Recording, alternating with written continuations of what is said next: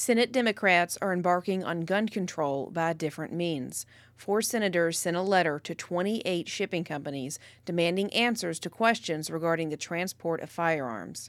The letter states that they, quote, are concerned that lax shipping security measures are contributing to the epidemic of gun violence in this country by allowing criminals to use stolen firearms to commit crimes.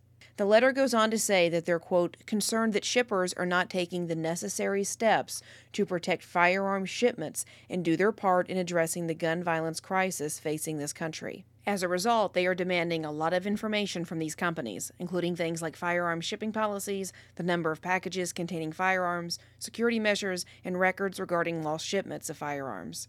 The senators that sent this letter include Richard Blumenthal, Cory Booker, Dianne Feinstein, and Chris Murphy.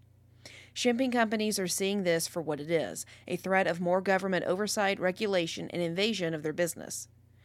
This letter has already been shaking up the shipping industry. Georgia-based shipping company Saia announced last month they are no longer going to be shipping firearms. Late last month, UPS informed gun manufacturer Brownells that they would no longer deliver their items out of concern the company was violating federal law by shipping ghost guns. According to an anonymous source with first-hand knowledge, at least one of the companies out of the 28 the letters were sent to will not be shipping guns as well. What do you think? Will more and more companies stop shipping firearms?